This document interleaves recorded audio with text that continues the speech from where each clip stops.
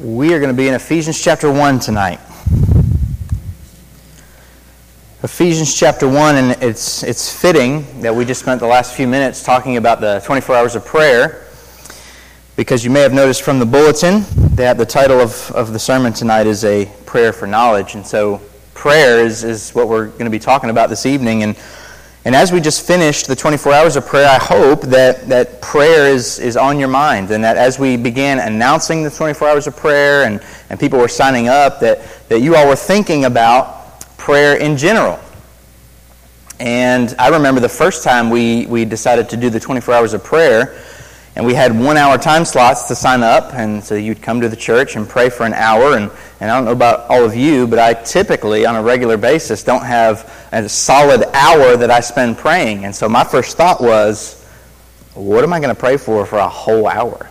And I know I'm not the only one who thinks that, or who thought that. So one of the things that I was incredibly thankful for is the prayer guide. And the prayer guide is a great way for all of us to stay on track, to know that there are certain things to be praying for. Now, obviously, we didn't have to only pray through the prayer guide. I'm sure plenty of you prayed for things outside of what was on the prayer guide. But for those of us who maybe weren't sure what to pray for, the guide was really helpful. And I'm sure it kept us on track. And as we finished one thought and moved to a next, we weren't left without knowing what we could be praying for. There was another thing on the list.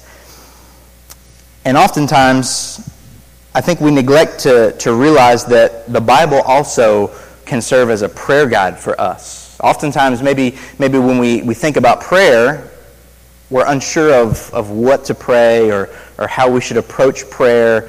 But the Bible has a lot to say about prayer and what to pray for and the attitude in which we should pray. And so I wanted us to look tonight at Ephesians chapter 1, because in it we see Paul's prayer for the Ephesian people. And his prayer for the Ephesian people is one that's typically for knowledge. Okay, and so I want us to look, we're going to begin in verse 15, and there's actually a typo in the bulletin. We're going to go all the way to verse 23, not stop at verse 21. So follow along with me. Paul says, "For this reason, because I have heard of your faith in the Lord Jesus and your love towards all the saints, I do not cease to give thanks for you, remembering you in my prayers, that the God of our Lord Jesus, the Father of glory, may give you the spirit of wisdom and of revelation in the knowledge of him, having the eyes of your hearts enlightened, that you may know what is the hope to which he has called you, what are the riches of his glorious inheritance in the saints, and what is the immeasurable greatness of his power towards us who believe, according to the working of his great might, that he worked in Christ when he raised him from the dead and seated him at his right hand in the heavenly places, far above all rule and authority and power and dominion, and above every name that is named, not only in this age, but also in the age to come.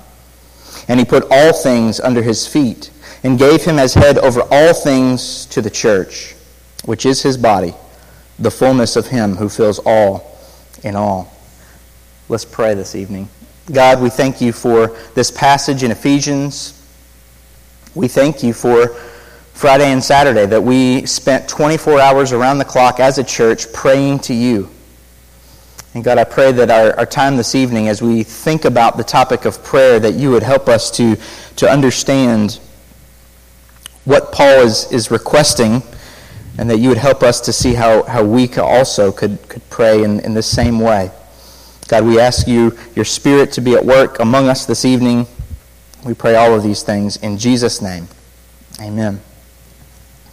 So we're going to look at some specific things that Paul prays for, some specifics that he gets into and asks for from God. But before we do that, I want us to notice first the occasion on which Paul is praying. The occasion for which Paul is praying. And if we look at verse 15, we see what the occasion is. Paul says, "For this reason, because I have heard of your faith in the Lord Jesus and of your love towards the saints, I do not cease to give thanks for you, remembering you in my prayers." I think oftentimes when we think about prayer and when we think about the occasions on which we pray, typically we are led to pray during times of hardship, during times of tragedy, during times of sickness, during times of financial instability, during times where we're unsure of what we should do, whether we should go this way or go that way or make this decision or that decision. And I feel like oftentimes we typically feel like those are the times in which we need God's guidance and we need God's help. And so usually what happens is when we approach those moments in life, that is when we are led into prayer. And we pray to God for guidance in those areas, for help in the hardship that we're dealing with, for all kinds of things. But I think what's difficult when we do that for so long is we begin to think that the hard times, the tragedies, the sickness, is the only time that we really need God. Because if we pray for those things, usually when life is hard, we begin to forget that we need God also when life is good. And so I know I've found myself getting in ruts like this before where I'm not really praying a whole lot except when I notice everything's going wrong. And then I'm praying all the time. But I want us to notice first the occasion for which Paul is praying. He's not praying because a tragedy has arisen. He's not praying because their faith is in doubt. He's not praying because they're falling away. He's praying simply because I heard of your faith in the Lord Jesus and of your love towards all the saints. This is a great thing. This is a joyous moment that has led Paul to want to pray to God and thank Him, not just thank Him, but also pray for the Ephesian people.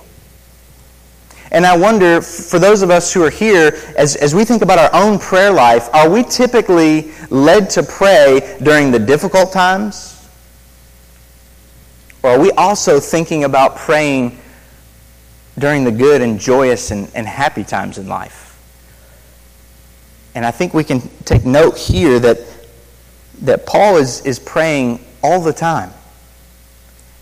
When he's happy, when he's sad, when he's in jail, no matter what, Paul realizes that God is always accessible through prayer, and Paul takes advantage of that. And Paul also realizes that he needs God not only when life is hard, but also when life is good. So that's the occasion for which we find Paul praying. But now we're going to get into a little bit more of the specifics of what Paul is praying. So look, beginning in verse 17. He says, I'm praying that the God of our Lord Jesus Christ, the Father of glory, may give you the spirit of wisdom and of revelation in the knowledge of Him, having the eyes of your hearts enlightened. So here we see in verse 17 and the very beginning of verse 18, Paul is really praying a blanket statement. Here's overarching what I am wanting to accomplish in my prayer. I want God that He would give you the spirit of wisdom and of revelation in the knowledge of Him. Paul is saying the whole goal in what I'm praying for you is that you would know God more. That you would have a deeper understanding of who God is. He says, I'm also praying that the eyes of your hearts would be enlightened. We just spent 24 hours as a church praying. Around the clock, 24 hours. I wonder how many of those 24 hours were spent praying that God would reveal Himself to us more.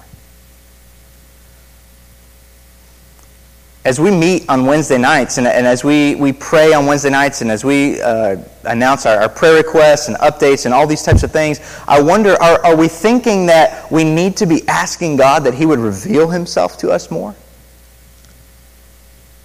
Because we're aware when sickness is apparent and when people are struggling and having hardness, we go to God and we pray and we lift those things up all the time, but are we also realizing we need God to reveal Himself to us more?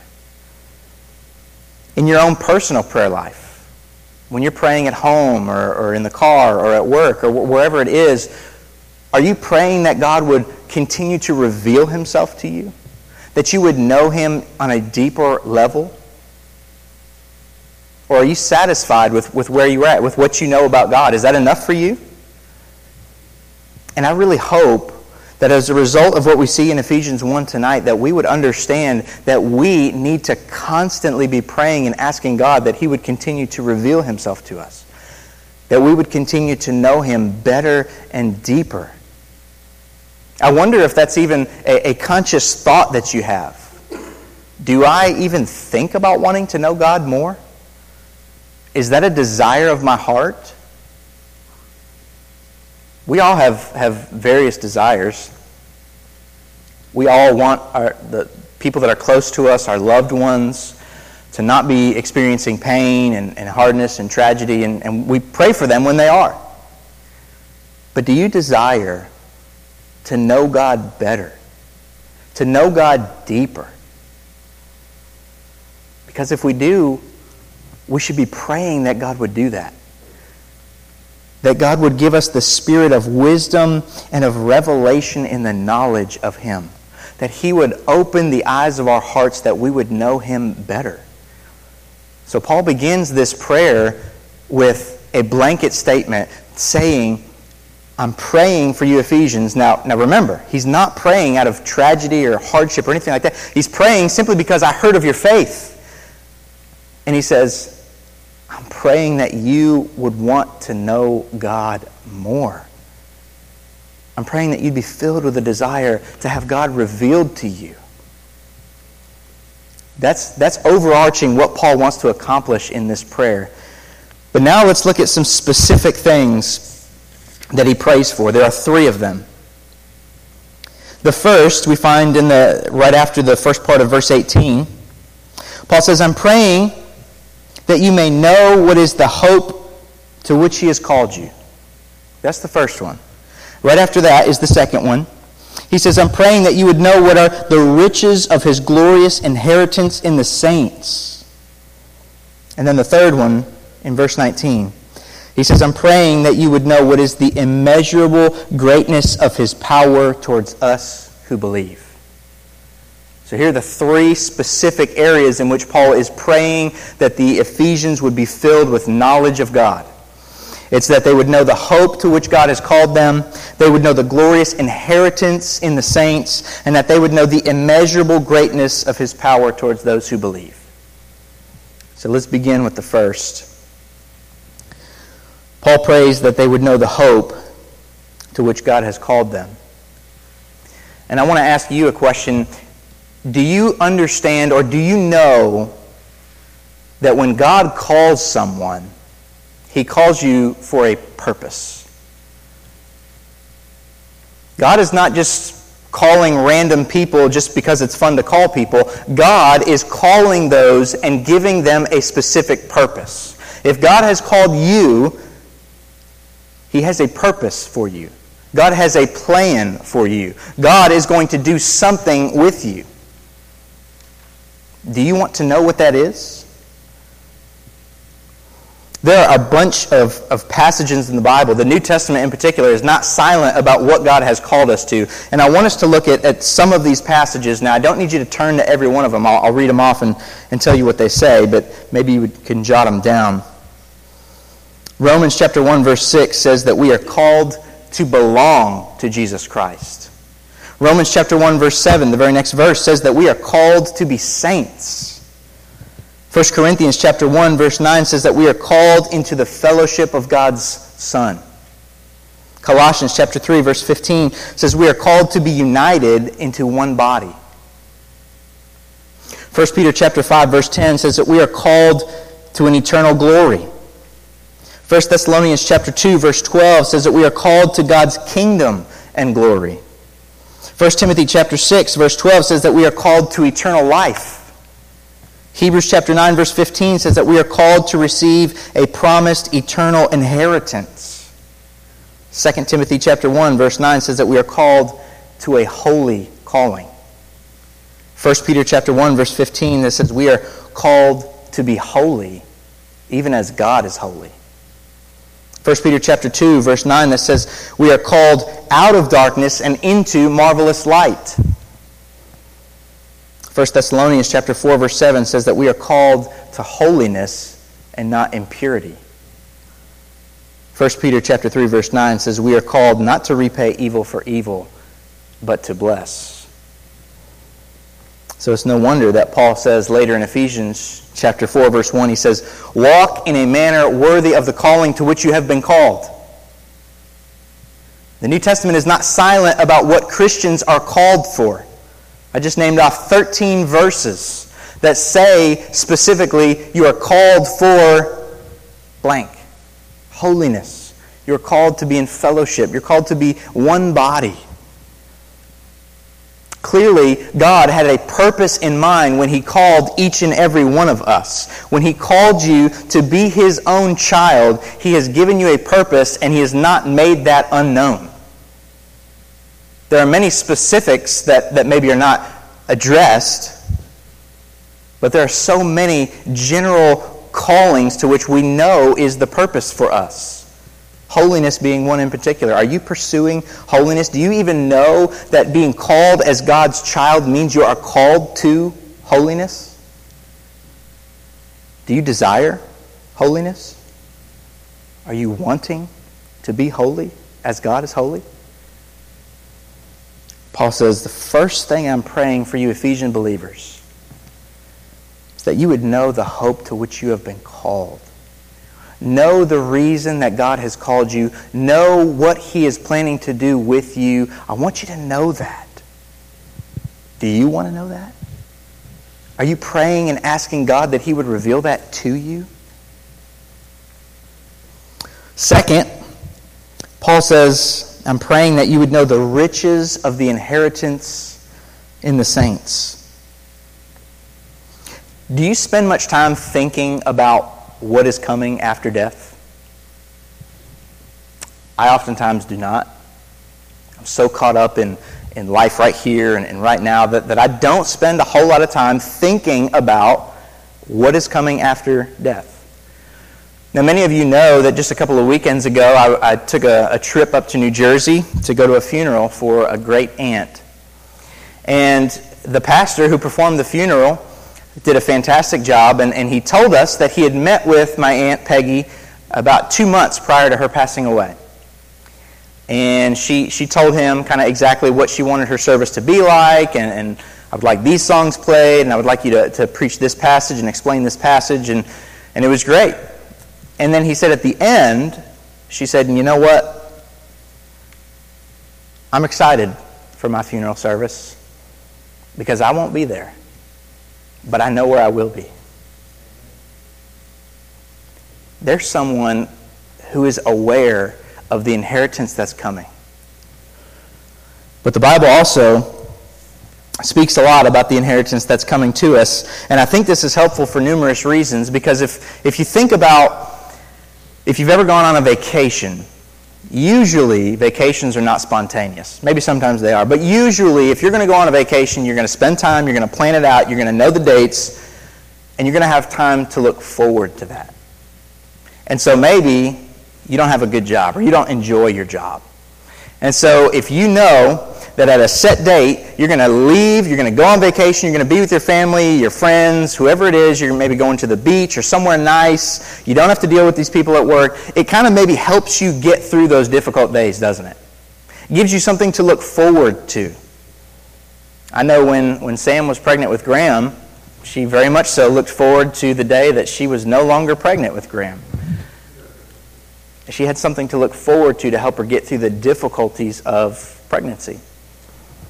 And just like that in a temporal sense, we have an eternal inheritance to look forward to help us get through the difficulties of life.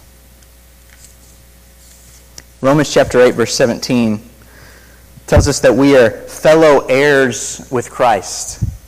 Revelation chapter 7, verse 9 says about our inheritance that there's going to be a multitude from every tribe, tongue, and nation singing praises to God. 1 Peter chapter 1, verse 4 says that our inheritance is imperishable, it's undefiled, it's unfading, and it's kept in heaven for us.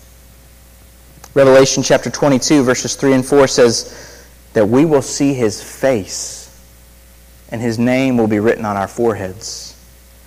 1 John chapter 3, verse 2 says, we shall be like Him, for we shall see him as he is.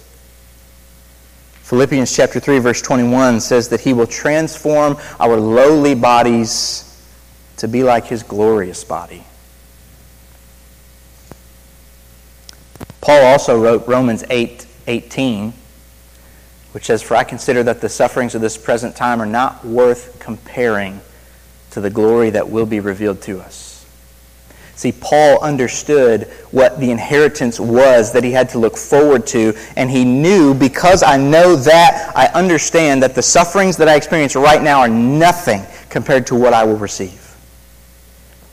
Now, here's a passage I do want you to turn to. Turn over with me to Hebrews chapter 11. And if you are an underliner or a highlighter, and you like to write or circle things in your Bible, I highly recommend that you circle, underline, highlight, and all the above these 3 verses. Hebrews chapter 11, verses 24 through 26. It says, "By faith, Moses, when he was grown up, refused to be called the son of Pharaoh's daughter, choosing rather to be mistreated with the people of God than to enjoy the fleeting pleasures of sin. He considered the reproach of Christ greater wealth than the treasures of Egypt, for he was looking to the reward." I'll read that last verse again. He considered the reproach of Christ greater wealth than the treasures of Egypt, for he was looking to the reward. Moses knew what was coming. And Moses knew that even the greatest riches that Egypt had to offer was nothing compared to what God has promised for those who believe. Paul prays that that the Ephesian people would know the riches of the glorious inheritance in the saints. But then Paul prays for a third thing. We see this in verse 19. Paul prays that they would know the greatness of God's power towards those who believe. The greatness of God's power towards those who believe. Have you ever given a whole lot of thought about what God has done in your life to save you? Have you ever given much thought to what God is currently doing in your life to transform you to the image of His Son? Are you aware that the Spirit who's dwelling inside of you is currently working to transform you to the image of Jesus? Now, as I thought about Paul praying that he wants us to know the immeasurable greatness of His power towards us who believe, I was thinking about my own life and thinking about the ways in which God has worked in my life and done some amazing things in my life, and I can tell that God obviously has done a lot. But I would say as over the course of my life, as I look back, my life seems relatively mundane. My life seems like there's not really that many super exciting highs and not many super down lows.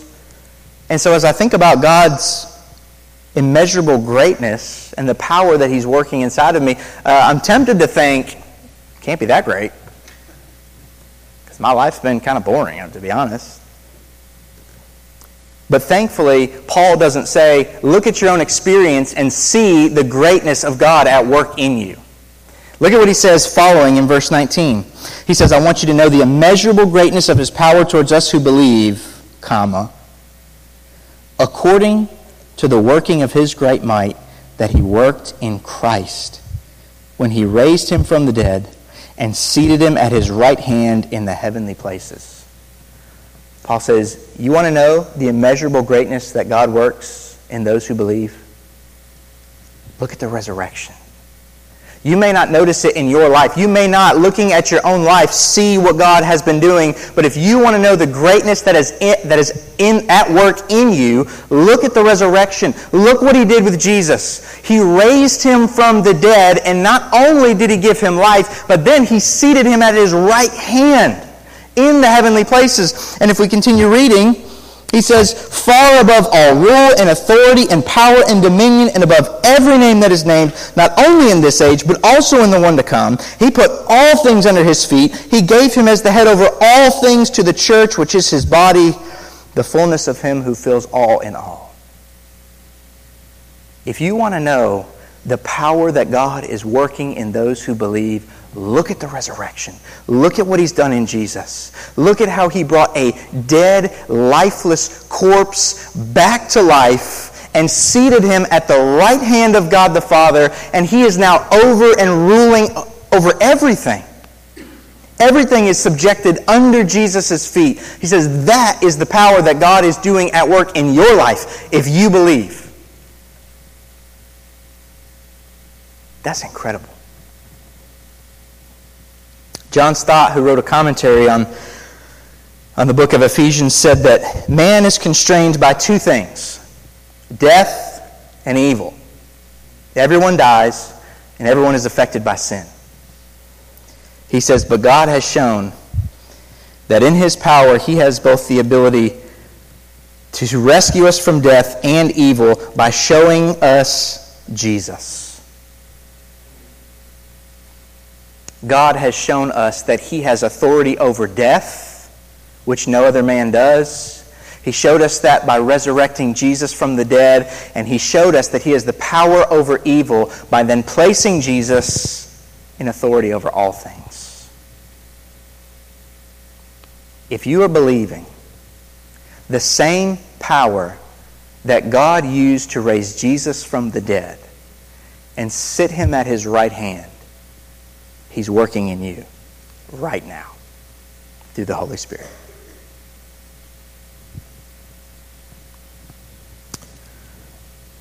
It's a pretty incredible passage. It's a pretty incredible prayer that Paul prays for us to know these things. But it kind of left me with one final question. Why does Paul simply pray for knowledge, but not for God's blessing? And remember, the Ephesians, they're a church that Paul is writing to. And you think that Paul would pray that God would bless their ministries and that God would bless the preaching of the Word and that God would bless their evangelism and their outreach, that they would have a lot of fruit from those ministries, but we don't see that. Paul's only praying that they would know things. But I reread Ephesians chapter 1, and I found the answer in verse 3. Look with me at verse 3. Paul says, "Blessed be the God and Father of our Lord Jesus Christ, who has blessed us in Christ with every spiritual blessing in the heavenly places." Paul doesn't pray that God will bless them because he knows that God already has. He's already blessed us in Christ with every spiritual blessing in the heavenly places. And Paul prays that they would know that. God, we thank you for this evening and for this passage in Ephesians. And God, I pray this evening that we would know. God, I pray we would know what is the hope to which you have called us. I pray that we would know what are the riches of your glorious inheritance in the saints. And God, I pray that we would know the immeasurable greatness of your power towards us who believe. And we pray all these things in Jesus' name. Amen.